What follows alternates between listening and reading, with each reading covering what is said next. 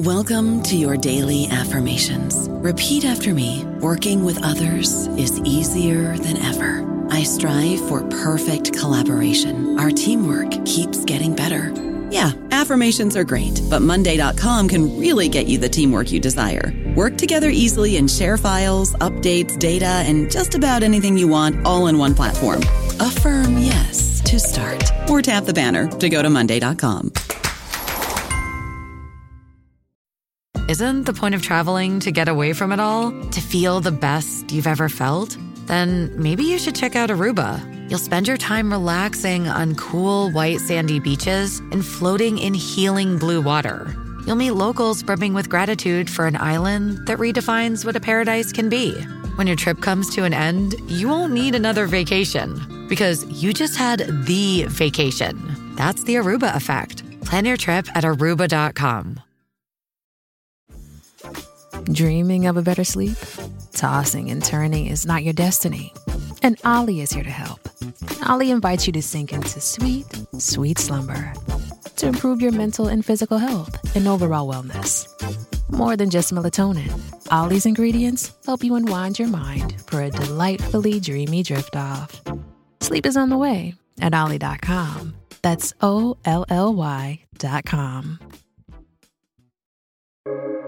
Welcome to the New Books Network. Hello. Welcome to the New Books in Caribbean Studies podcast. I am your host today, Ari Barbalat. Today I'm in dialogue with Dr. Chris Bonji. He is full professor in the Department of English at Queen's University in Kingston. We are here to discuss his book, The Colonial System Unveiled, by Baron de Vattay, which he has edited and translated. It is published by Liverpool University Press, 2014. Chris, thank you for your time today. Thanks. Thanks for inviting me. To begin, please tell us about yourself. Where did you grow up? I grew up in Vancouver, British Columbia, Canada. I went to graduate school, Stanford University, supervised by Mary Louise Pratt, sort of a foundational figure in post-colonial studies, colonial discourse analysis. And taught in the States for some time, and then came to Queen's University, Kingston, Ontario, in 2002, and I've been teaching there ever since. What inspired you to prepare this book? I had become interested. It came out in 2014, and I had been interested in the figure of Baron de Vattay for a little over a decade. At that point. Some of my work in the 1990s had been devoted to French Romantic era writers, notably Victor Hugo, who when he was very young, wrote a novel about the Haitian Revolution called Bouc-Jargal. That came out in 1826. And that's sort of where my interest in Haitian history, Haitian literature kind of began. And as I looked more into the area, became acquainted with not just with sort of the French side of things, but the existence of a kind of a rich Haitian literary culture, starting from the 1790s on through independence in 1804. And I kind of became interested in some of the writers that Victor Hugo, as it were, wasn't influenced by, because Hugo's Bouc-Jargal is very much a colonial novel. It's saturated with sort of colonial biases, intertextual sort of dependency on colonial writers who were sort of invested in the preservation of Saint-Domingue as a French colony, and who were sort of appalled by the idea of Haitian independence. So started to get interested in the other side of things, as it were. And it doesn't take long, if you're looking into early Haitian literature, before you come across this character, the Baron de Vattay, who was the secretary for King Henri Christophe of Haiti, and who published a great many books, 11 to be exact, in the 1810s.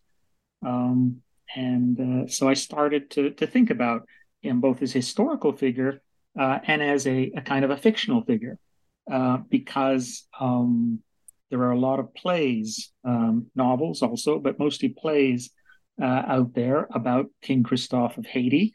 Some of them are very notable, authored by the likes of Derek Walcott, Aimé Césaire, tragedies about King Christophe and post-independence Haiti. And some of these plays actually represent Vathey. Vathey is a character in some of these plays. And I think in 2005 or so, thereabouts, I wrote an article about the representations of Vathey, mostly in Walcott's Haitian plays, the so-called Haitian trilogy. But I also, in order to do that, I had to confront the real Vathey, not the fictional Vathey, and kind of gain some sense of what it was he was writing, how it was that he became the secretary of King Henri Christophe. So I became very well acquainted with his work. That's like 20 years ago. Back then, in order to get Vathey's work, in order to examine it, to study it, you actually had to go places. You had to go to libraries. I had to go to the British Library. I think that's where I encountered probably most of his text for the first time. By 2010 or so, everything was digitalized, and anybody could have access to the works of Vathey. But one has to think back to like 20 years ago. It was actually still really hard to get a hold of his text, especially his text in French, because many of them, or several of them at least, had been translated in the 1810s, 1820s into English and were a little more readily available than the French originals. So, does that kind of answer the question? Yes, very much. Okay. What are the primary themes in this book? What message does this book convey? In terms of the themes, part of what's like so amazing about Vathey's work, and especially the Colonial System Unveiled, is that their contents remarkably anticipate so many of the central themes and concerns of 20th century anti-colonial thought.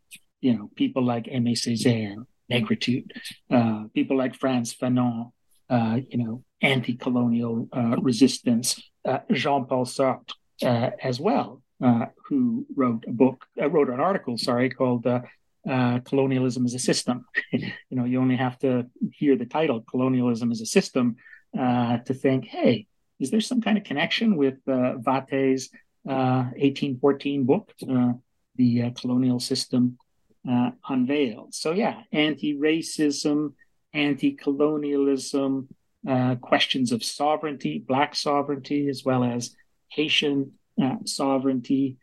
These are the main themes of Vathey's work, and of this work in particular. And as I say, they presciently anticipate a lot of anti-colonial thinking in the 20th century. Right? Just as Haiti, as a kind of independent post-colonial state in 1804, that's kind of emancipated itself from the colonial French yoke, right? Anticipates the decolonization movements in Africa and the Caribbean and elsewhere in the 20th century. What would you like listeners to get out of our dialogue today? I'd like them to get a sense of, the message, just to return to the whole question of the message of this particular text. Colonialism is a system which affects everyone, colonizers and colonized alike. That's part of what's important about Vathey's book, is just this systemic view on colonialism. As he put it in his last book from 1819, the foundations of the colonial system rest on slavery and color prejudices with a view to preserving the supremacy of whiteness, which the ex-colonists guard so jealously. There's a whole system in place, Vathey's arguing, for preserving the supremacy of whiteness. And so his analysis of the colonial system, it can be thought about usefully, I think, in terms of our own discussions today, about something called structural racism, right? The idea that racism isn't simply like a kind of an individual thing. There are a lot of bad apples out there, but there are a lot of good apples, right? But that in fact, as it were, we're all apples. We're all part of the system, and we're all rotten apples at some level, right? That's what structural racism, an understanding of structural racism entails, a kind of a collective guilt, a collective sort of investment in preserving the supremacy of whiteness, no matter how, if you're white, no matter how anti-racist you are, you're still part of that system. And so Vate's, kind of analysis of the colonial system way back in, the 1810s, I think does have a lot to tell us about, the workings of structural racism, and also, of course, the kind of the negative reactions on the part of some people to the very idea of structural racism, the very idea that there's a structure out there that's that's preserving the supremacy of whiteness, regardless of how we may think we feel about whiteness. Yeah? Can you tell us about the authors of the supplementary essays in this volume? Can you say more about who they are and what their essays say? I could, but I think I'll address your in a little more depth your question about what I'd like listeners to get out of the dialogue.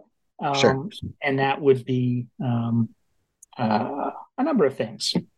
Some sense of the world historical importance of the Haitian Revolution, first and foremost, an event that exceeded the limits of the American and French Revolution in its, to quote the words of the philosopher Peter Hallward, in its affirmation of the natural, inalienable rights of all human beings, right? Or to quote one of the contributors to my edition, Nick Nesbitt, the Haitian Revolution, a sense of it as the most accomplished political event of the Age of Enlightenment. Let's remember that the Haitian Revolution, went beyond the French, the American revolutions, in collapsing racial inequality, right? Whereas the American Revolution obviously was, committed to the maintenance of slavery. And the French Revolution took the American Revolution one step further, but still, in its initial stages, maintained slavery, maintained inequality on the grounds of race. The Haitian Revolution was fought against those sorts of inequalities in the name of the equality of everyone, regardless of color. So I'd also like people to take away sort of an interest in post-independence Haiti, which doesn't get talked about as much as the Haitian Revolution itself. More specifically, I'd like your listeners to sort of have a little bit more awareness of Vate himself, the richness of his anti-colonial vision, which, to quote from the preface to my book, is nowhere more evident than in his astonishingly prescient invocation of a decolonizing world in which, in his words, and this is fantastic, remember, these words are written in 1816, 500 million black, yellow, and brown men spread across the surface of the globe are claiming the rights and privileges that they received from the author of nature. That's just an amazing, sort of vision to have in 1816. And finally, an appreciation of this particular book of his, which I've argued can be legitimately considered the first systemic critique of colonialism ever written, certainly from the perspective of a colonized subject. And it's generally acknowledged, I think, now to be his most important work. It's also his first major work. So, okay, onward. Can you tell us about the authors of the supplementary essays in this volume?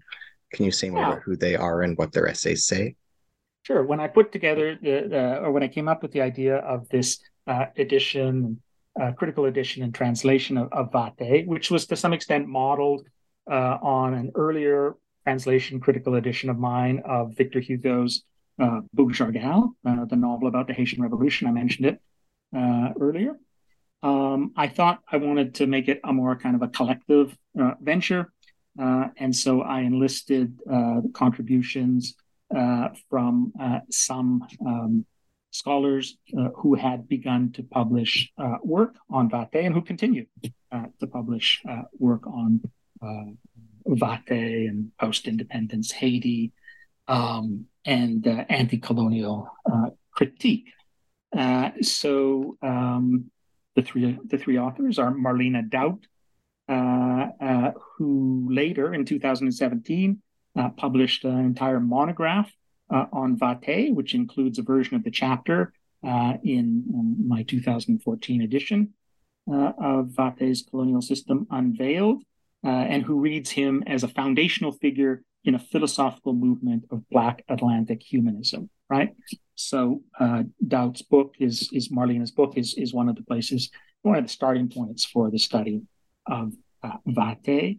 Also Doris Garraway, who has been working for quite some time now on a book called Liberty's Majesty about, it's going to be like a fantastic analysis of the Christophian world. And she contributed an article in which she very interestingly talks about Vatae's kind of almost paradoxical relation to abolitionist discourse, his need to sort of rely on it in terms of his European audience, but his need also to kind of go beyond it and all the constraints upon Black subjects that abolitionist discourse sort of imposes. And finally, Nick Nesbitt contributed an afterword that was eventually to be included in his book, Caribbean Critique, where he provides some philosophical context for what Vatae was doing in Colonial System Unveiled. Yeah. Can you explain and interpret the picture on the front cover of this book? Okay, well, that's a good starting point. It's a little bit hard to talk about a picture without showing it. Of course, yes. So I don't know how successful this would be in a podcast, but it's a great picture, and it is taken from my friend Leah Gordon's Carnival series of photographs, which she's been doing, ever since like the mid-90s. She's been going to Haiti, specifically Jacmel, to the south, doing photographs, taking oral testimony from participants in the Jacmel Carnival. And I actually used one of her images, maybe her most famous image, the rope throwers, for the cover of my Victor Hugo translation, critical edition. And I thought it would be kind of nice to use another one of her images for this book.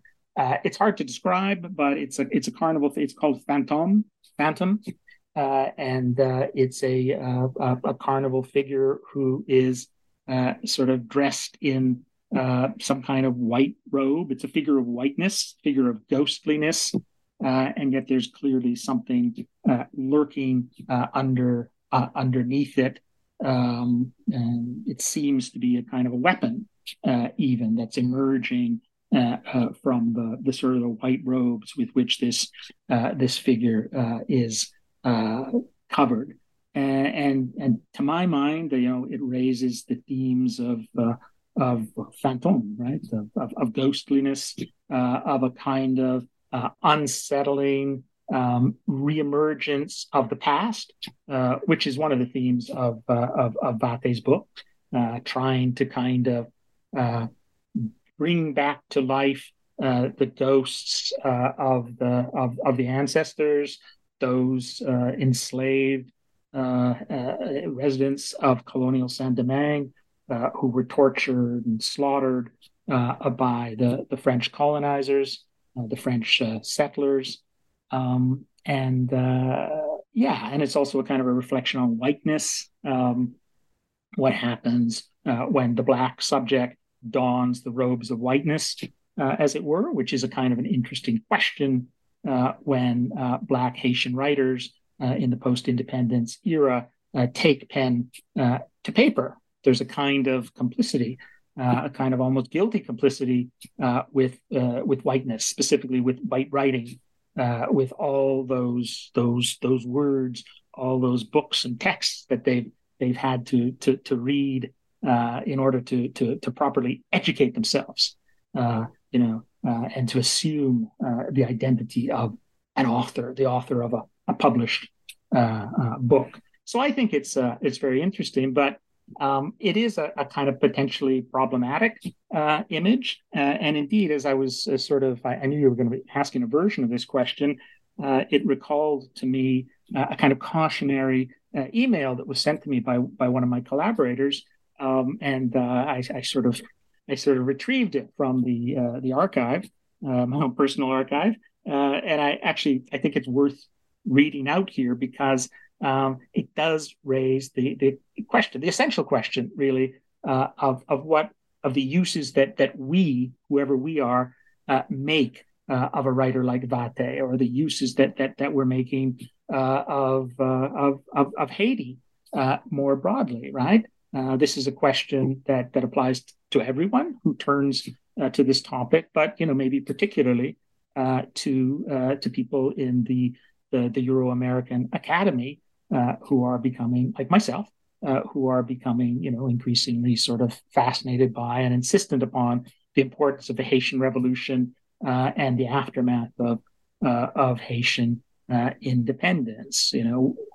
Who are we to be talking about, to be writing about these things? Is there a sense in which we're kind of doomed to some sort of exotic relation to the very object of study that we're trying to valorize?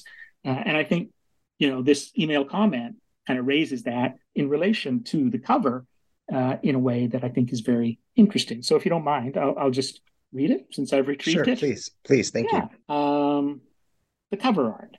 I recognize the style from the image on your translation of Boucjargal.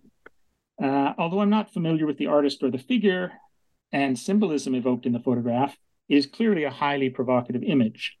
The naive viewer, such as myself, although I would say she's not a naive viewer, might see in it some sort of reference to the notion of the veil. However, I would be careful about using such a provocative image which has Africanist and or primitivist connotations. It's a photograph of somebody at Carnival, right?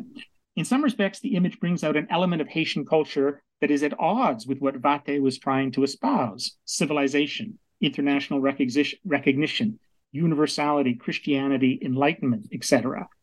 And even if one sees in Vate an oppositional discourse that is akin to the radical alterity of voodoo or carnival, the image evokes an idea of Haiti that some Haitians today might find unrepresentative when taken out of context. More to the point, given that this collection is originating in the West and consists entirely of North American contributors, you might not want to post on the cover what may be read as an exoticizing image. So I take that critique, that possibility of that critique, very seriously, and yet nonetheless I'm like entirely committed to that image, notwithstanding, or even maybe precisely because it can be read in any number of ways, which include, but is not limited to, the sort of exoticizing interpretation that my collaborator sort of suggested might be a danger. And I do want to put in a little bit of an advertisement for Leah Gordon's work as a photographer and as a filmmaker in general. She just came out with a very, very important film called Carnaval: A People's History of Haiti, in six chapters, based in part, on her work, based in large part on her work with the Jacmel Carnaval for over 30 years now, and her series of photographs, Carnaval, from which the cover image is taken, was published in book form in 2010, and there's a recent expanded second edition that came out in 2021. Leah Gordon, highly recommend checking her out as a kind of an important contributor to our understanding of Haitian Carnival and visual culture, especially in Haiti. Can you describe the May 1814 Treaty of Paris? For listeners who are beginners in Haitian history and French history, can you tell us about the legacy of this treaty? So 1814, that's the year that Vatté's Colonial System Unveiled is published. And, it's hugely important to understand what's going on in 1814. Colonial System Unveiled has all of these big themes that still resonate, with us today: anti-colonialism, anti-racism, questions of sovereignty. But all of those themes are tied also to very particular historical circumstances. So it's a book that would not have been written in the form that it took were it not for what was happening at the time in 1814. So what was happening? Well, Napoleon had just been defeated earlier that year, 2014. He'd abdicated. He'd gone off to Elba, and the French monarchy had been restored, led by Louis XVIII. And European powers, were trying to figure out what to do, with this new situation. Hence the need for treaties, sorting out, what would be the boundaries of France, and all of that. Among the things that were addressed in these negotiations, and as part of the Treaty of Paris, and then the subsequent Congress of Vienna, was the fate of the slave trade. And the slave trade, the European powers agreed upon the abolition of the slave trade. 1814, they gave the French, and only the French, a kind of a 5-year grace period. You can keep the slave trade for another 5 years, but after that, abolition of the slave trade. So that's one of the things that Vatté talks about, right at the start of his book.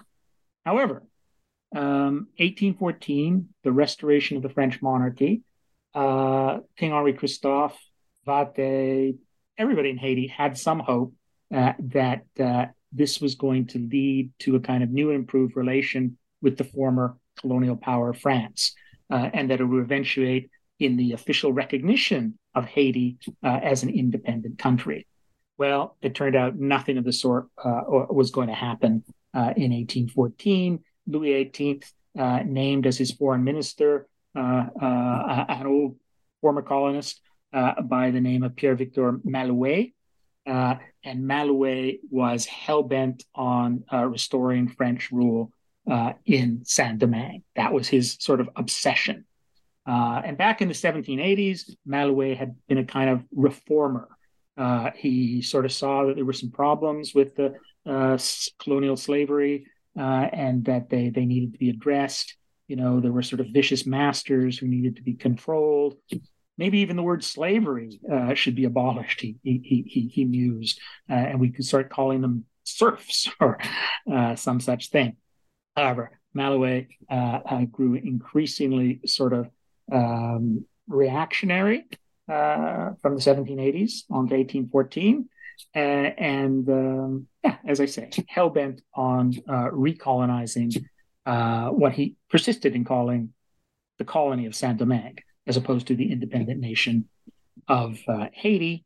So military plans were started to, what would it take to reconquer Saint-Domingue? And Malouet's first step was to send out some spies to Haiti to kind of negotiate, but not really negotiate, to sort of impose terms on Henri Christophe, as well as the leader of the other Haiti. And here's something we haven't mentioned yet. Alexandre Pétion, president of the Republic of Haiti to the south. Haiti was a divided country in 1814.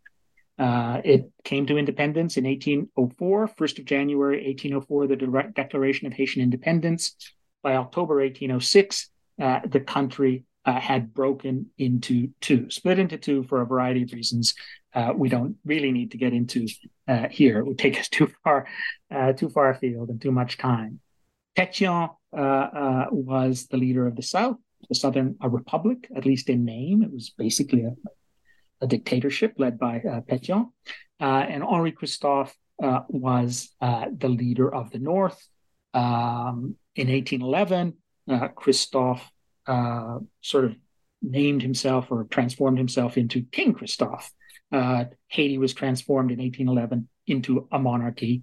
Okay, so there's the situation. 1814, the French spies, agents come to Haiti, and they sort of negotiate with Pétion and Christophe. And then it becomes clear that they have a secret agenda. Secret papers are found describing Malouet and Louis XVIII's agenda, which is to restore slavery. Once that happens, everybody in the South and the North is up in arms, and that there has to and fearful that the invasion of 1802, which brought Toussaint Louverture's sort of rule to an end, would sort of repeat itself. Right? So that's the situation of urgency in which Vathey's writing Colonial System unveiled.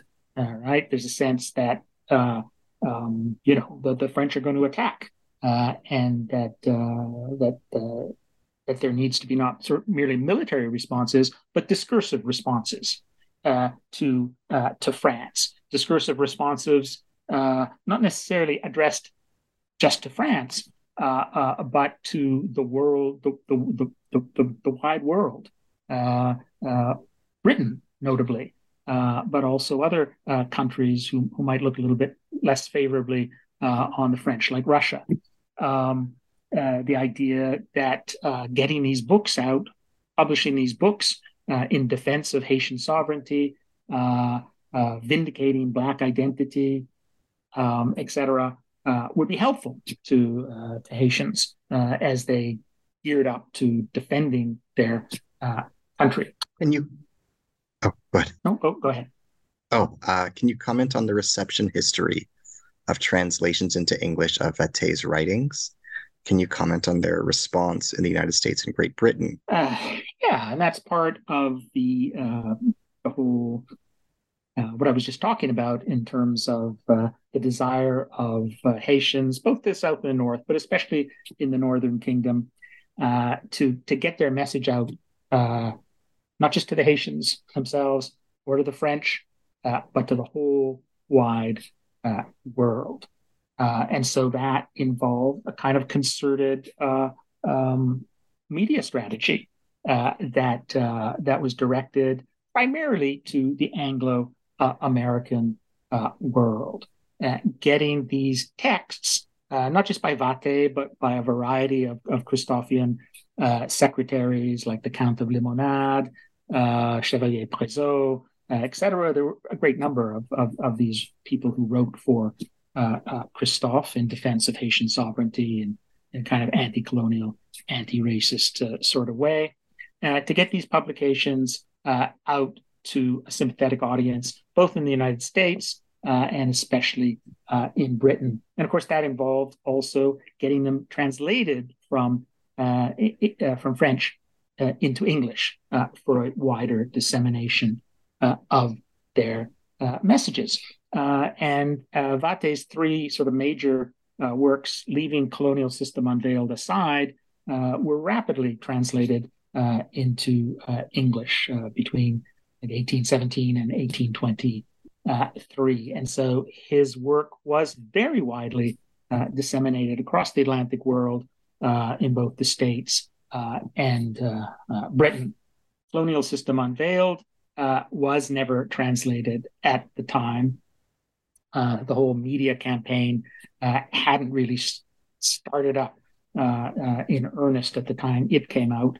And so that was another of the reasons why I felt compelled to justified in bringing this work into English, because all of Vate's other, what I call major works were available in translation. 19th century translations, to be sure, but decent enough translations. What some people look upon as his most important work, however, remained available only in French. So, Vate had a surprisingly wide and positive reception across the Anglo-American world, and my collaborator Marlene Daut has examined that quite comprehensively in her both in the chapter that's included in my book, but also in her own monograph on Vate. Vate was an inspiration both to sort of British and American white abolitionists, as an example of what Black folk could do when they were quote unquote civilized, but also and much more interestingly, an inspiration to African American writers, the emergent kind of subfield of African American print culture in the early 19th century. Excerpts from Vate were translated, for instance, in I think the first African American journal, Freedom's Journal, in the late 1820s. Right from the start, he was a kind of a point of reference for African Americans who were beginning to kind of think in a kind of critical philosophical way about how racism and colonialism worked in the United States and elsewhere. Right after the Civil War, he kind of there's much less talk about Vate. The American Civil War seems to kind of bring to a close that sort of first phase of Vate's reception in Anglo-America. As for, I think you asked also about like France. That was going to be the next thing I asked. How has he been remembered in 20th and 21st century France, and how is he being remembered in 20th and 21st century Haiti? Yeah, and Vate is simply not as visible in French, be it in France or in Haiti, as he is in English. It's a kind of irony, really. From the 1810s onward, there's a sense in which he's been as much an Anglo-American writer as he has been a French writer or a Haitian writer. Very little reception in France. There's a few positive articles that come out early on, but you can't make too much of a few positive articles. Generally, accounts of Vate and of Haitian literary culture in general in France in the 19th century are very dismissive, and that dismissiveness extends well into the 20th century. And it's still the case that there's not a lot there's not a lot of work being done in France on early Haitian culture, even today.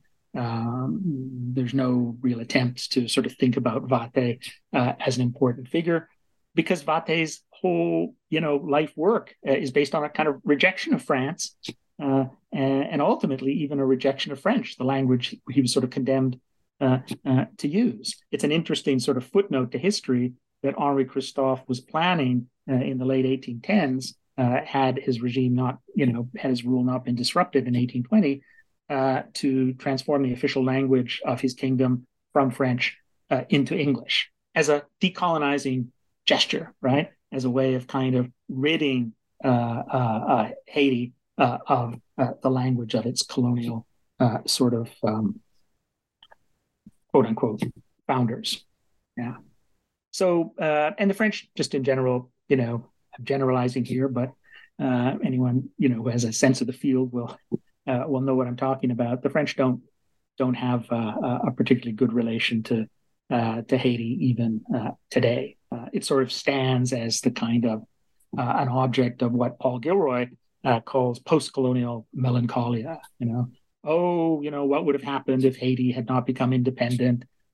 we would have retained our Pearl of the Antilles, and and it wouldn't have become this sort of problem state that it now appears to many to be, and all of that nostalgia fails to take into account the fact that what Haiti is today is shaped so much by what was done to Haiti, not just during the colonial period, but primarily after independence, and after Haitian independence was officially, if provisionally, recognized by France in 1825.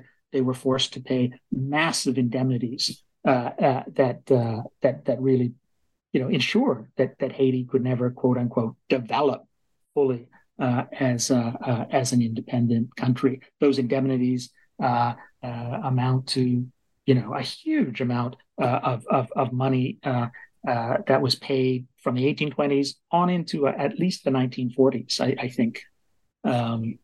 And that fact of Haiti as a debtor nation, severely affected Haitian, quote unquote, development. I think it's worth inserting here as a kind of a footnote about Henri Christophe, and his differences from Pétion.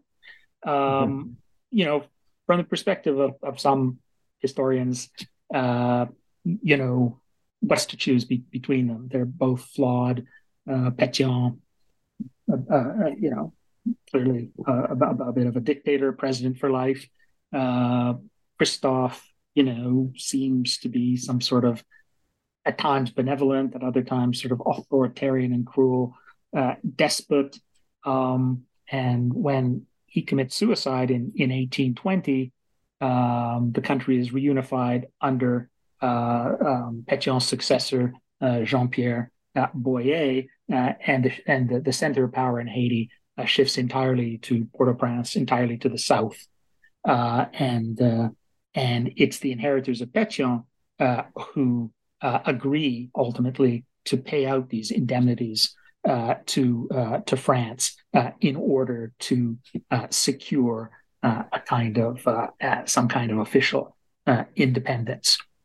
And the one thing that can be said with certainty about Christophe, without sort of lapsing into a kind of naive nostalgia, is that he would never have agreed to paying out indemnities in exchange for the recognition of Haitian independence. He wanted France to recognize Haitian independence, but time and time again, he simply refused to even entertain a possibility that actually had been raised for the first time by Pétion in 1814, and that eventually culminated in 1825 with this agreement to transform Haiti into a debtor nation and to sort of officialize formal independence, but also officialize a kind of new neo-colonial relation between Haiti and its former colonizers, France. So that's the one thing that can be said unequivocally, I think, about Christophe and why his regime is important, notwithstanding whatever flaws there might have been to his character or to the very idea of Haiti as a monarchy. That he was resilient in terms of defending Haitian sovereignty and recognized that payment of indemnities would just make the idea of Haitian sovereignty a kind of a joke. Can you comment on the significance of C.L.R. James' book, The Black Jacobins, for our contextualizing of Vathey's life and times? So, C.L.R. James wrote what's doubtless the most important, influential history of the Haitian Revolution, published in the 20th century. His 1938, The Black Jacobins. And it tells a heroic, epic story that's very much centered on Toussaint Louverture, the rise of Toussaint Louverture to power. Tells a heroic, epic story, almost a romance, in the critic David Scott's words, about the Haitian Revolution, the happy ending of independence. So what's interesting about James's Black Jacobins is he kind of wants to use Haitian independence as a kind of model, a premonition of African decolonization in the 20th century, which is very much looking forward to in 1938, right? Haiti provides this kind of model of Black sovereignty that's very useful and sort of inspiriting to think about in relation to, you know, what Africa, or what he thinks Africa will become in the 1940s, 50s, 60s, once it decolonizes itself. But what's kind of interesting about James's Black Jacobins is that he has nothing to say there about what followed upon Haitian independence. Right? He's not really interested in that book, in all the stuff that happened after 1st of January 1804. Doesn't really talk about Dessalines' short-lived empire from 1804 to 1806. Doesn't talk about the assassination of Dessalines in October 1806 and the division of independent Haiti into two countries, as we discussed previously.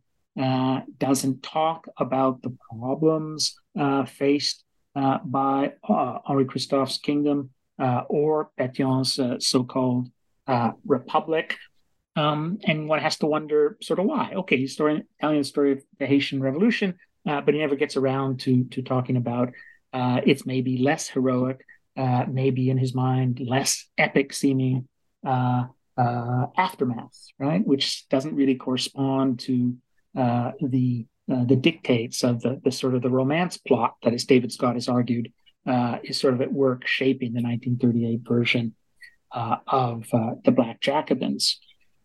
And what's also interesting about the Black Jacobins, as the critic Raphael Dalio has pointed out, is that it has nothing to say about the U.S. occupation of Haiti from 1915 to 1934, which generated a lot of interest in Haiti across the Atlantic in the 1920s and the 1930s. It's as if James simply doesn't want to talk about neocolonialism, to talk about this aspect of the aftermath of Haitian independence, where Haiti in 1915 could be occupied by the United States and its sovereign nationhood basically erased for 20 years. Right? Because that sort of ending troubles the kind of the triumphant revolutionary message of the Black Jacobins. Troubles it kind of in the same way that the immediate aftermath of the Haitian Revolution, the division of Haiti into two states, the failure to thrive, etc., troubles James and doesn't find a place in kind of the heroic epic narrative of the Black Jacobins. Now, David Scott has made the argument that when James comes to revise or create a second edition, a new edition of the Black Jacobins in 1963, that he's now more open to a kind of tragic understanding of Toussaint Louverture and of the Haitian Revolution as a whole. That perhaps the Haitian Revolution wasn't the kind of the wasn't just the heroic epic enterprise that he made it out to be in the Black Jacobins, and that things could end badly. They certainly ended badly for Toussaint Louverture, who died, in a French prison before Haiti actually achieved independence. But notwithstanding this kind of newly tragic awareness of the Haitian Revolution, which Scott argues is sort of at work shaping some of the revisions and additions to the 63 edition of the Black Jacobins, James still has nothing to say about the aftermath of Haitian independence post 1804, and nor does he kind of ever reflect on the U.S. occupation of Haiti in the early 20th century. These still remain kind of outside his realm of vision, well, outside the realm of what he wanted to see or represent in the Black Jacobins, because he was surely aware of these things, but they're kind of silenced in the Black Jacobins, right? So to encounter Vate, to encounter the Kingdom of Haiti, is also to encounter in some way the limits of a narrative like James's The Black Jacobins. Yeah. I don't know about you, but I'm very busy and I don't have a lot of time to cook. That's why I subscribe to Factor. Eating better is easy with Factor's delicious, ready-to-eat meals. Every fresh, never frozen meal is chef-crafted, dietitian approved, and ready to go in just 2 minutes. You'll have over 35 different options to choose from every week, including Calorie Smart, Protein Plus, and Keto. These are 2-minute meals. Factor meals are ready to eat and heat, so there's no prepping, cooking, or cleanup needed. They're flexible for your schedule. Get as much or as little as you need by choosing your meals every week. Factor is the perfect solution if you're looking for fast, premium options with no cooking required. Sign up and save. We've done the math, and this is important. Factor is less expensive than takeout, and every meal is dietitian approved to be nutritious and delicious. Head to factormeals.com/NBN50 and use code NBN50 to get 50% off. That's code NBN50 at factormeals.com/NBN50 to get 50% off. Can you describe? Yeah. Okay. Go on. Can you describe the course of events leading to Jean-Jacques Dessalines' defeat of Napoleon's army? What were the short, medium, and long-term ramifications of this event for France and for Haiti?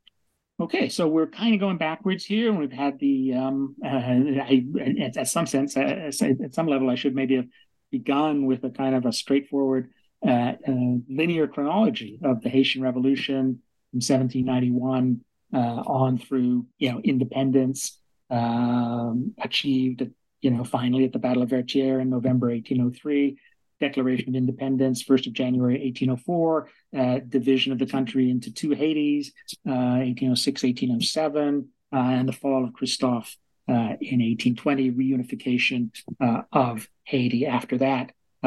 Under the aegis of Pétion's successor, Boyer. But here we are in 1802, 1803. Again, your pretty detailed description of 1814.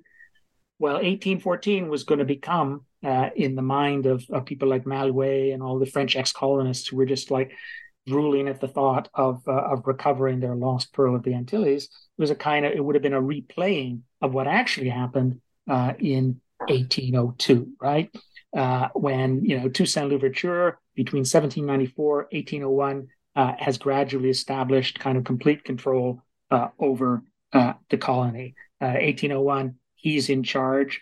He's not trying to turn it into an independent country, although he probably should have. At least that's what Vate kind of argued later, is that was Toussaint's sort of mistake. He was sort of moving kind of in an autonomous direction, but didn't, sort of follow through on that in the ways that would have been necessary if he was actually going to break with France. And his kind of straddling of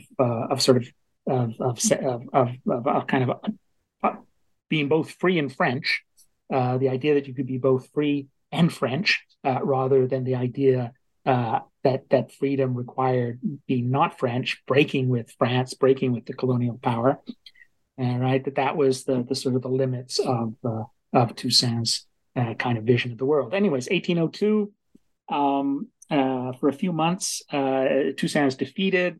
He's exiled to France. For a few months after that, the other leaders of the revolution, like Dessalines, like Pétion, like Christophe, they've reconciled with the French, if only for strategic reasons, and they're even engaged in putting down ongoing resistance from formerly enslaved peoples, maroon leaders, etc. However, by the fall of 1802, pretty much all of the indigenous military leaders, led by the Dessalines, break with the French and commit finally to a sort of all-out war against France, because by this time it had become clear to everyone that the French were there to not just to reimpose their authority, to take it away from Toussaint Louverture, but to reimpose slavery, to reestablish the colonial system. I use the word indigenous there, indigenous military leaders like Dessalines, Pétion. That's an interesting word in this context. At some point in 1803, the insurgent army resisting French rule started referring to itself as l'armée indigène, the indigenous army. And they were modeling themselves specifically after native insurgencies in Latin America. The word indigène, indigenous, was very useful at the time in terms of creating a unity between all Haitian-born peoples or Saint-Domingue-born peoples who were resisting French rule, whether they were Black or of mixed origins, right? The tensions between the slaves or the formerly enslaved on the one hand and the so-called gens de couleur libre, often of mixed descent, people who had been free at the time of when the Haitian Revolution began, and some of whom had even been slave owners. This tension had existed for a long time, and it helped the French sort of perpetuate their rule in Saint-Domingue. But finally, there was a kind of a unified front, this indigenous army, and over the course of the next year, from the fall of 1802, fall of 1803, the French were gradually sort of pushed back, and eventually, November 18th, 1803, the famous Battle of Vertières, the final battle, the French are defeated, they capitulate, and a provisional declaration of independence is made at the end of November 1803, to be followed by the official declaration of independence on the 1st of January, 1804. Now, it's very interesting in relation to Vathey that he only went over to the indigenous side, as it were, very late in the game. At some point after the 19th of August, 1803, which is the date of the last letter that we have from his white father to their French relations in Normandy. So it's interesting in terms of our knowledge of Vathey has grown quite a bit, even since the publication of my translation of Colonial System Unveiled. And we might want to say a few words about some of the new knowledge about Vathey that has surfaced since the publication of Colonial System Unveiled. But just to finish the story of 1802, 1803, 1804, Dessalines and Dessalines' indigenous army win, and there you have it, Haitian independence. So what were the ramifications of this event for France and for Haiti? That's kind of a huge question. I'm not really sure quite how I could begin to answer it. But maybe one thing that I could say is that it's not as final, for one thing, as it seems to be. As Deborah Jensen, for one, has pointed out, the French never left Saint-Domingue, or they didn't leave it in 1803. They were still in control of the eastern part of the island, present-day Dominican Republic, which was at the time, part of Haiti, or had been part of colonial Saint-Domingue. So they remained there as a kind of threatening presence, and they didn't leave until 1809. And I guess that in terms of the ramifications for France, once they got over, well, they never got over their post-colonial melancholia at the loss of the Pearl of the Antilles, but eventually they sort of resigned themselves to formal Haitian independence, which they began to see. And Vathey was very aware of how this worked. They began to see that nations, especially French-speaking nations, could be independent and still be kind of trapped in a kind of neo-colonial relation, both economically and culturally, right? So the idea that, Haiti can have its independence, but, they're in debt to us, We've sort of got them, got them by the, in terms of their economy. We've got control of a large portion of that. And also in terms of the French language, we've got them in control. We control them through that as well, right? Because now France can sort of seem to be this place of culture, no longer a kind of place of violent domination and enslavement, but a sort of a civilizing source of inspiration for Haitians who can sort of develop along the right lines by maintaining a kind of allegiance, a cultural allegiance, an intellectual allegiance to their former colonial masters, right? So neocolonialism, works not just economically but culturally, and so for the Haitian elite, there was not for Vate but for the Haitian elite that emerged in the aftermath of the disappearance of the Kingdom of Haiti in 1820. France, sort of resumed its kind of control, its power as a sort of a cultural force that one could model oneself after, at the same time basking in the satisfaction of a kind of a formal independence, right? What are the other significant writings by Vate other than The Colonial System Unveiled?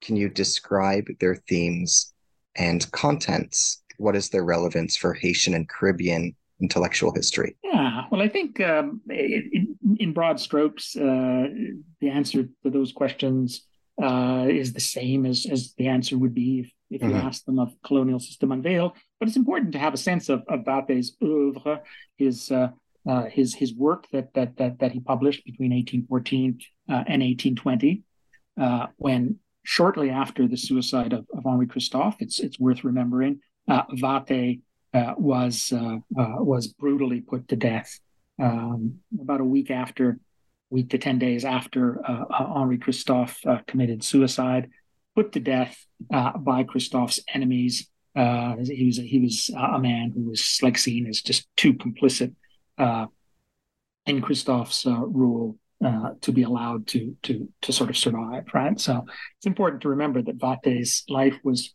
cut short brutally at the age of 39 in 1820. So between 1814 and 1820, though, he published no fewer than 11 books and/or pamphlets, and along with a lot of articles, for instance, that would be published in the Régie, the kingdom's official newspaper, the Gazette Royale. In my edition, I distinguish for heuristic purposes between major and minor works. This is an admittedly problematic distinction based on a number of factors, including, just like number of pages, but also in terms of global circulation and global influence. So along with Colonial System Unveiled, which was never translated into English at the time, there are three other, what I would say is major works.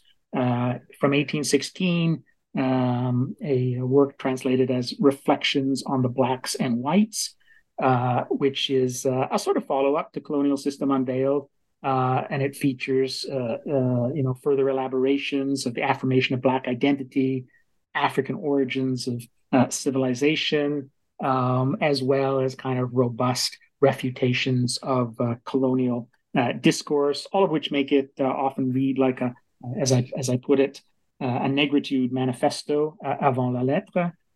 And then in 1817, there's a lengthy tome translated as Political Remarks on Some French Works and Newspapers Concerning Haiti, which is a kind of a very detailed analysis and critique of how colonial discourse, specifically French discourse, works in terms of representing independent Haiti. It's fascinating in terms of the way in which it anticipates, contemporary post-colonial insights into the epistemic violence that generates Western representations of the other.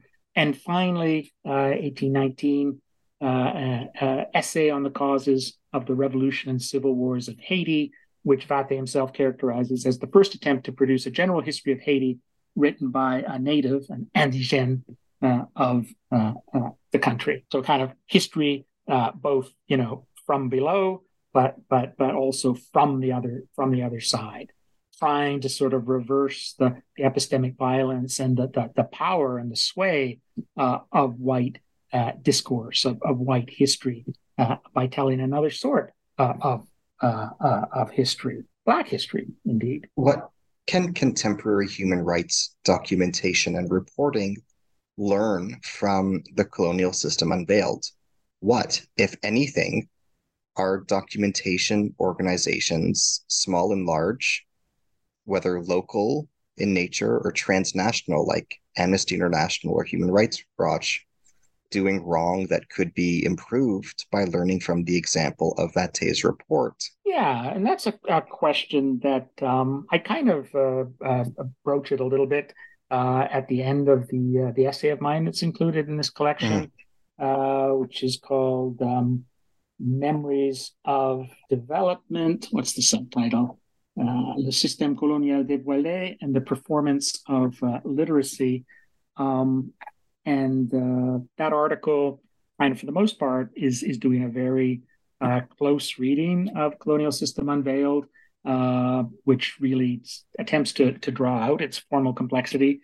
And I'm reading it as a sort of a kind of an allegory of reading, a kind of, in some ways, a Bildungsroman, a novel of development through which Vatté is kind of, showing us how he's learning, how he's learned and how he's still learning how to use textual sources properly. It's a bit of a complicated argument. Anyways, at the end of that argument, I complicate it even further by saying my reading of Colonial System Unveiled to this point has not really addressed the elephant in the room, right? That it's a work that's written kind of at the behest of King Christophe, right? And that it's a work that has a kind of a role to play, an official role to play in sort of helping the Christophian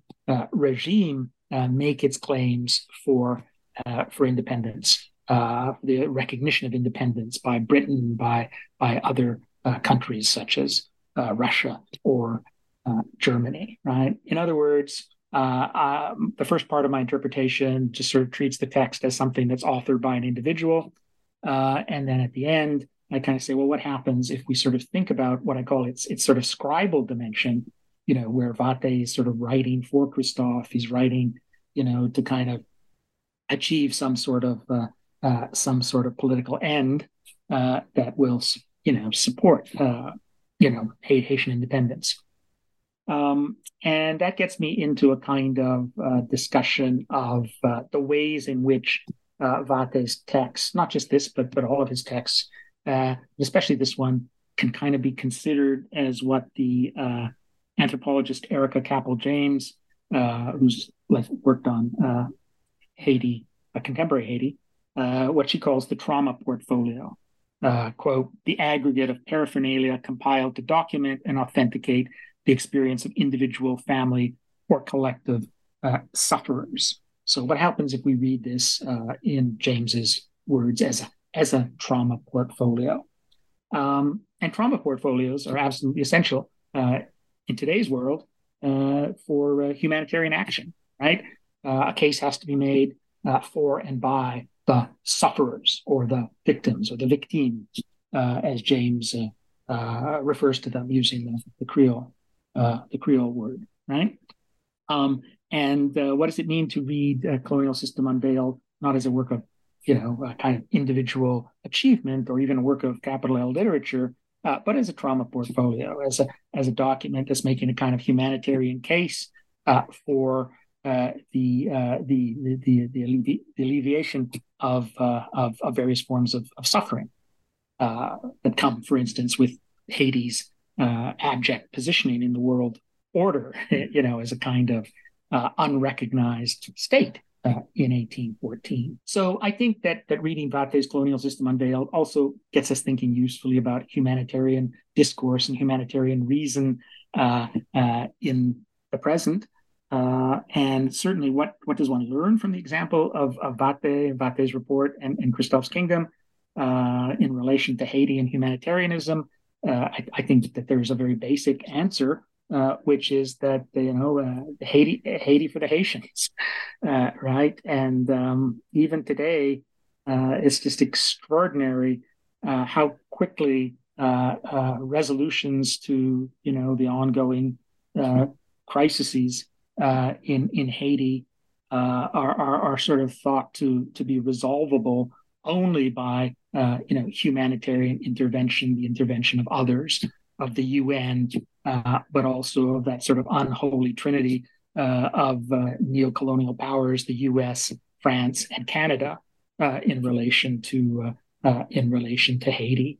And the answer, certainly doesn't. It's not for me to say where the answer lies, but it certainly doesn't lie, in those in sort of the imposition of external rule, be it however so ostensibly benevolent or humanitarian. It lies in assertions and reassertions of the sort of Haitian sovereignty that is envisioned and realized in part in the works of Vathey and in post-independence Haiti. So to read Vathey is hopefully to kind of get a sense of just how unimportant we are in relation to whatever solutions are eventually going to happen in Haiti, where we is defined as those who benefit, as it were, from the colonial system, right? Rather than those who are structurally opposed to it. There's an individual alluded to often in Colonial System Unveiled named Cocherel. There's a quotation about him on page 114, where Vathey writes as follows: Cocherel, settler, resident of the plains of Gonaïves, notorious for the massacre of blacks that he carried out in the early days of the revolution, had already made a reputation for himself during the colonial regime through his acts of cruelty. He would have his subjects flogged to death. His mulatto coach driver, Charles, was the particular object of his cruelty. After having had him struck on the buttocks with 100 lashes, he forced the bleeding man to mount on his horse and drive his carriage. Because this poor fellow was a musician, on another such occasion, after having had him thrashed, he jokingly forced him to play the violin, as punishment, so he said, for having danced without the accompaniment of that instrument. Can you expand on this passage, and can you tell us more about Cocherel in the context of this passage? Okay, yes. So here we're actually getting into the text itself. And I should say just a word about the structure of Colonial System Unveiled. It has a first chapter and a second chapter. The first chapter sort of covers the kind of the span, the beginnings of colonization of the Caribbean, eradication of the indigenous population, enslavement as a kind of alternative to, or as sort of as a way of kind of growing the sugar plantation economy. He talks about the slave trade, and he talks about Africa. And how the travels of Mungo Park, for instance, prove that Africa is a place of civilization and potentially amenable to even more civilization, putting paid to kind of justifications of slavery. So then, in the second chapter, the lengthier chapter, and the chapter which really has attracted the most critical attention, he goes on to talk about slavery on the ground in Saint-Domingue. And that's where, in the opening half of that second chapter, the most powerful, innovative, unusual part of the book is. After some prefatory remarks about the need to kind of create a history from below or a history from the other side to kind of go beyond what white writers have said about colonial Saint-Domingue, he launches into a stunning inventory of the crimes of individual settlers, and this goes on for 20 pages. and he just lists one settler after another and details some of their crimes that, for the most part, aren't to be found in books, right? And that have been thus hidden away from posterity, but that are available to him mostly through oral testimony of the victims or of relations of the victims, and through what he calls common knowledge, right? And so he puts this common knowledge that comes from, sort of oral transmission down in writing, and this inventory of well over 100, French criminals, crimes against humanity, is just a stunning document. It's stunning for any number of reasons, for the way in which it kind of actively refuses to bask in the sort of sentimental rhetoric that he kind of accesses a little bit in the first chapter, and to just sort of provide a kind of straightforward reportage of the most sort of harrowing, violent episodes that exemplify not individual planter brutality or settler brutality, but the very system that he's critiquing, right? And so Cocherel is just, one among many, right? Who's part of this inventory. And you happened to select this passage as one that we might possibly talk about in the podcast. And there was Cocherel right at the beginning of the passage. And I sort of thought to myself about, Cocherel got me thinking. It's like, well, most of these white settlers, in this list of well over 100, kind of perpetrators, are, names you don't recognize, names that you would be hard pressed, even with the most thorough kind of archival research, to salvage any information, any substantive information about. That doesn't mean they didn't exist. It just means that they didn't make an impression in history, in the historical archive. Now, there are a few who did, and I footnote a few of them, but I didn't footnote Cocherel. Right? So let's see here. Okay, as I said, it would have been a thankless and even counterproductive task to attempt to footnote all the names of the former colonists listed in this inventory, most of whom only live on because they have been included in this inventory. For obvious logistical reasons, I footnoted only the most recognizable settler colonists whose brutality or ideological commitment to slavery has earned them a lasting place in transatlantic print culture. So I had footnotes for a few of them, like Jean-Baptiste L'Archevêque Thibault, Augustin Jean Brulé, Jean-Baptiste de Kerradeux, and Venot de Charmilly. I think I footnoted 4 of them. I could have footnoted Cocherel because he's as well known a settler colonist as these 4 that I just mentioned. He was a very influential figure in the opening years of the French Revolution, 1789-90, arguing the case for white settler rights for votes in the National Assembly, votes for the white population of Saint-Domingue, obviously not the mixed race population, much less the enslaved. He published a number of books, pamphlets that received a relatively wide transatlantic reception. So anti-mixed race, pro-slavery, or anti-gens de couleur libre, pro-slavery, and there are traces of him historically that take us all the way, past the Restoration. 1815, he took up an official position with under Louis XVIII, right? So, and he was a marquis. Nicolas de Cocherel, Marquis de Cocherel. And interestingly, so I started thinking about him, and why didn't I footnote him? I should have, maybe. There should be a footnote there.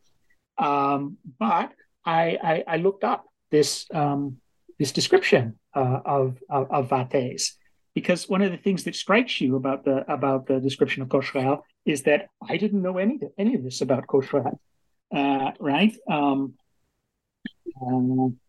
Notorious for the massacre of blacks that he carried out in the early days of the Revolution. As far as I know, there's not a trace of this massacre of blacks that he carried out in the early days of the Revolution. Again, this is not to say it didn't happen. I am certain it happened, but just that the White Historical Archive doesn't produce any knowledge of it for us. A reputation for himself in pre-revolutionary days through his acts of cruelty. Again, the historical record contains none of this, much less the specific details about his quote-unquote mulatto coach driver, Charles, the particular object of his cruelty, this kind of very resonant image of forcing the bleeding man to mount on his horse and drive his carriage, playing the joke, quote-unquote, on him of making him play the violin as punishment for having danced without the accompaniment of that instrument after he'd been thrashed, right? The dancing produced by the thrashing. None of this is in the historical record, right? So that's part of the empirical knowledge that Vathe's text provides us with, and it allows us to think differently about Cochereau, to see him not as some kind of, just in the abstract pro-slavery fellow, but who nonetheless was very erudite and produced kind of semi-interesting pamphlets that had a large reception across the transatlantic world. But to see him in relation to these actions witnessed presumably by other subaltern subjects, right? So here we have history from below, another history that the White Archive simply hasn't recorded. That's just not there, right? Now, from the perspective of certain straight historians in need of better evidence, this might seem inadequate, right? It might seem like, well, what's the basis for all this? Where is, in the words of one 19th century reader of this text, where's the collateral evidence for this? And you can see how that makes sense, the desire for hard evidence, but you can also see the condescension, right? The condescension of writing, for one, in relation to orality, to the oral transmission of stories. I hesitate to call them stories, but of events like this, right? So that's part of what Vathe does in his inventory. That's hugely important for thinking about the relation between oral forms of knowledge transmission versus written forms of knowledge transmission. And there's even another point to be made about Cochereau, which I think is quite interesting. It's that Vathe's whole purpose here is to sort of indict these individuals almost, and this is a kind of an idea that Marlene Doubt develops in relation to this inventory, almost as if he was like putting them in a court of law and just accusing them of these crimes. And the name of Cochereau actually 50 years after the fact, and this whole description of Vathe's gets reiterated, repurposed in an article that I just came across a couple of days ago when I was preparing for this podcast, in an article published in the Atlantic Monthly in 1863 called "The Horrors of San Domingo," and I'll just read it to you. Sure. It's a kind of unacknowledged quote from Vathe, the author, who's sort of arguing, among other things, for the desirability of using black soldiers in the U.S. Army to help hasten the defeat of the Confederates, takes this passage and kind of appropriates it. It doesn't cite Vathe, but it's clear from this and many other examples in the article that he's taken it from Vathe. Cochereau, a planter of Gonaïves, had a slave who played upon the violin. After terrible floggings, he would compel this man to play, as a punishment for having danced without music. He found it piquant to watch the contest of pain and sorrow with the native love of melody. And that last sentence, of course, is just the author's addition there, sort of fantastical addition to the evidence presented by Vathey in Colonial System Unveiled. So this really speaks to the reception of Colonial System Unveiled, the way it was a text that 50 years later was still being read, still being cited as evidence of sort of the atrocities of settler colonialism in Saint-Domingue, and the way in which Cocherel's name,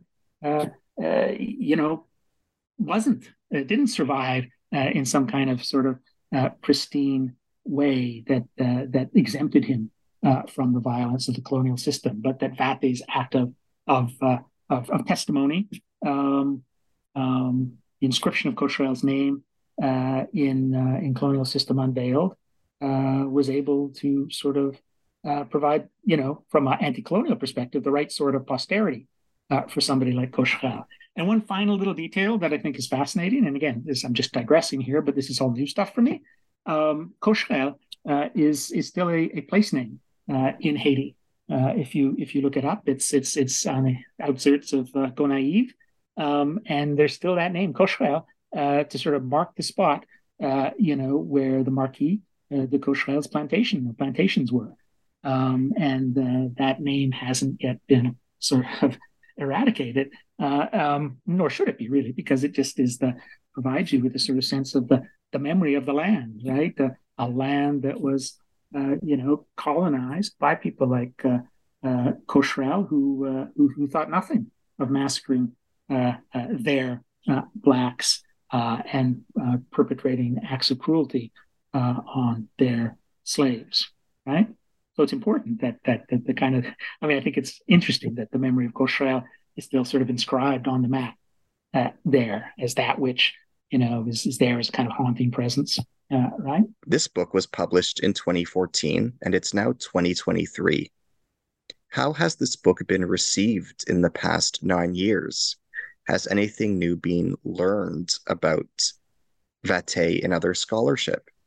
Can you comment on how you look back at this book 9 years later? That's a great question, and certainly in terms of new information about the Baron de Vathey, there has been new information, and it came out actually weeks, months at most after the publication of my translation and critical edition. So if there were ever a second edition of this book, that information would have to be included.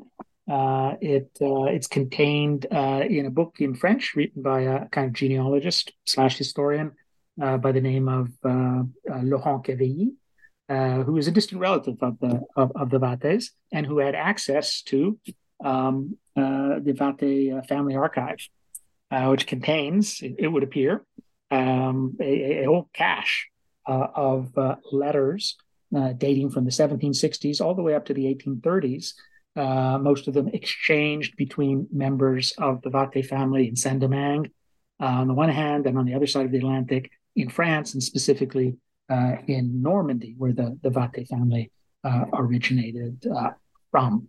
And so most of these letters are like letters from Vathey's father, white father, who married a free woman of color by the name of Elizabeth, and who managed to sort of use that marriage as a kind of a way to getting in with Elizabeth's illegitimate father, Vathey's grandfather, a guy called Dumas, who owned a lot of plantations.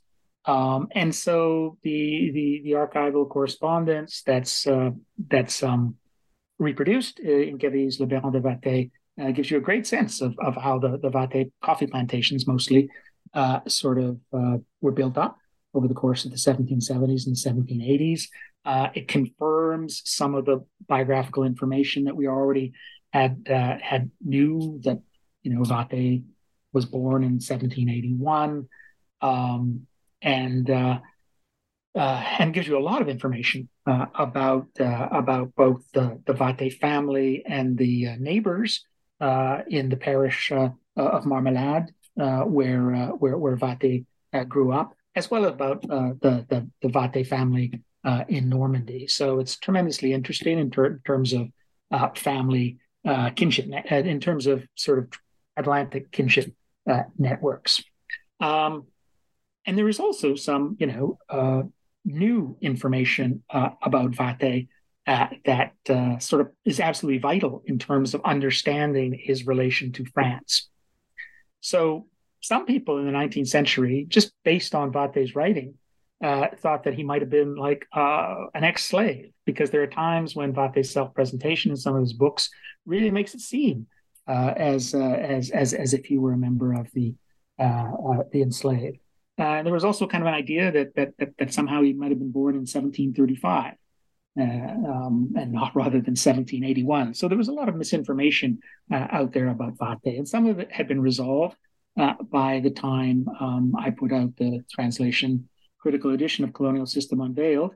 But there was other information that, was sort of newly surfaced, and it was being posited by one of my collaborators that possibly Vathey had spent time in France in the 1790s, and not just that, but that he had produced a whole bunch of neoclassical poetry and published it under the name of Pompée Valentin Vathey, which is the name that Vathey was always known by in the 19th century from 1839 onward. The idea was that the Baron de Vathey's actual name was Pompée Valentin Vathey. As the discovery of his baptismal certificate by Marlene Daut, circa 2010, showed, his actual name was Jean-Louis, not Pompée Valentin at all. However, there were these poems out there by Pompée Valentin Vathey, and it was being posited that maybe he had actually written poetry while he was in France. So Kevy's exploration of the family archive proves conclusively two things in relation to Vathey's formation. First, that he was indeed in France from 1791 to 1796 for 5 years, 5 formative years, from the age of 10 to the age of 15. And we didn't know that. I didn't know that. Nobody knew it except for Kevy, who was keeping it a closely guarded secret, I could tell you, at the time of the publication of Colonial System Unveiled. So there's that. And then there's, conclusive evidence as well that Vathey returned to Saint-Domingue in 1796, and that he couldn't possibly have written this poetry. And that, of course, this Pompée Valentin Vathey, who published poetry in the late 1790s, and also some stuff in the subsequent decade, was some cousin of our Vatheys, right?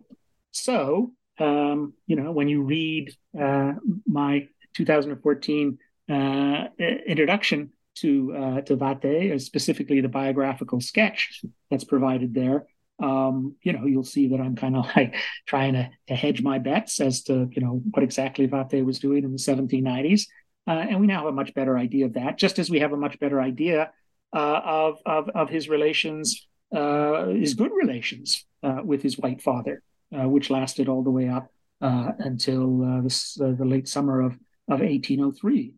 We don't know when exactly his father died, but probably died in late August 1803, and that may have been part of what freed Vathey up to kind of go over to the other side and to sort of transform himself into kind of a self-styled autodidact who, as far as his written works suggest, was never in France. So there's a little bit of the performance of the self-fashioning in Vathey's work, which was necessitated by this crossing over from the French side, but also from the kind of the champ de couleur side to the Haitian side, but also to the Black side.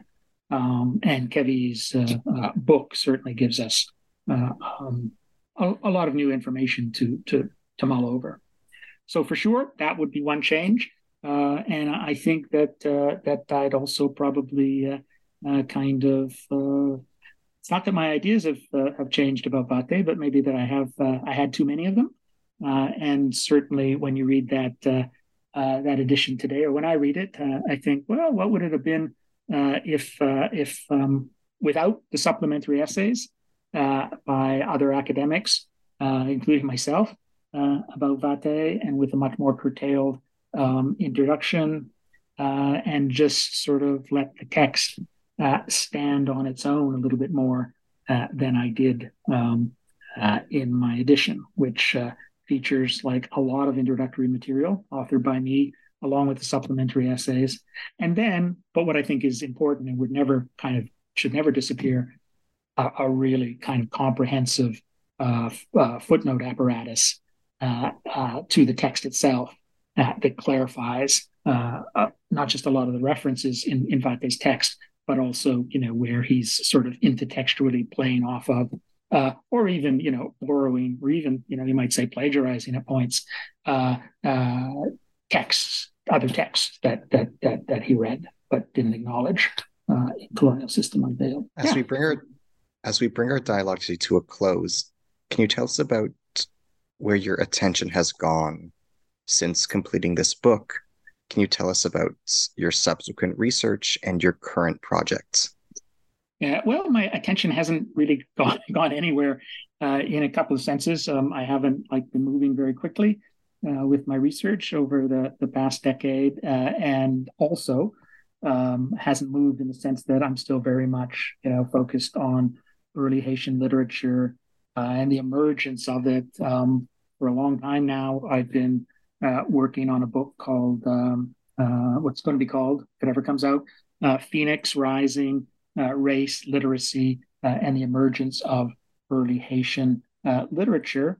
And there'll be a chapter on Vate, which is, sticks pretty closely to the supplementary essay at the end of my 2014 translation critical edition. But chapters on other Haitian writers, notably Juste Chanlat, who was the other sort of best-known writer in Christophe's kingdom, along with a kind of a sort of genealogical examination of writings from the 1790s by certain gens de couleur, free people of color, that I argue sort of play a kind of important formative role in terms of the post-independence emergence of Haitian literature.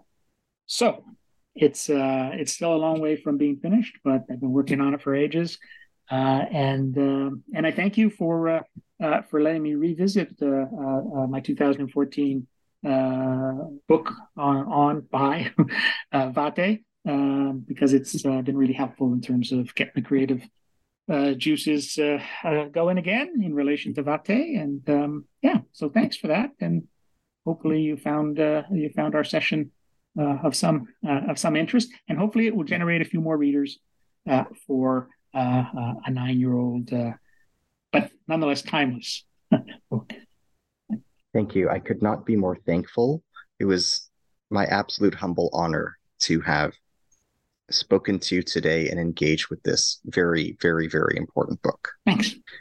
To our listeners, I'm your host today, Ari Barbalat, on the New Books in Caribbean Studies podcast.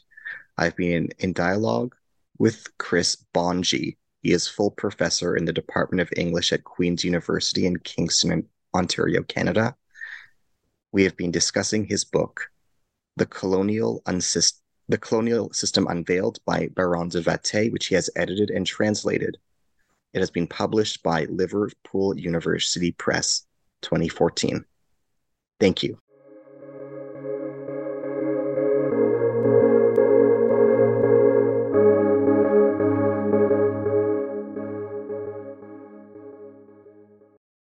Hey guys, it is Ryan. I'm not sure if you know this about me, but I'm a bit of a fun fanatic when I can. I like to work, but I like fun too. It's a thing. And now the truth is out there. I can tell you about my favorite place to have fun. Chumba Casino. They have hundreds of social casino style games to choose from with new games released each week. You can play for free anytime, anywhere. And each day brings a new chance to collect daily bonuses. So join me in the fun. Sign up now at ChumbaCasino.com. No purchase necessary. VGW Group. Void where prohibited by law. See terms and conditions. 18+.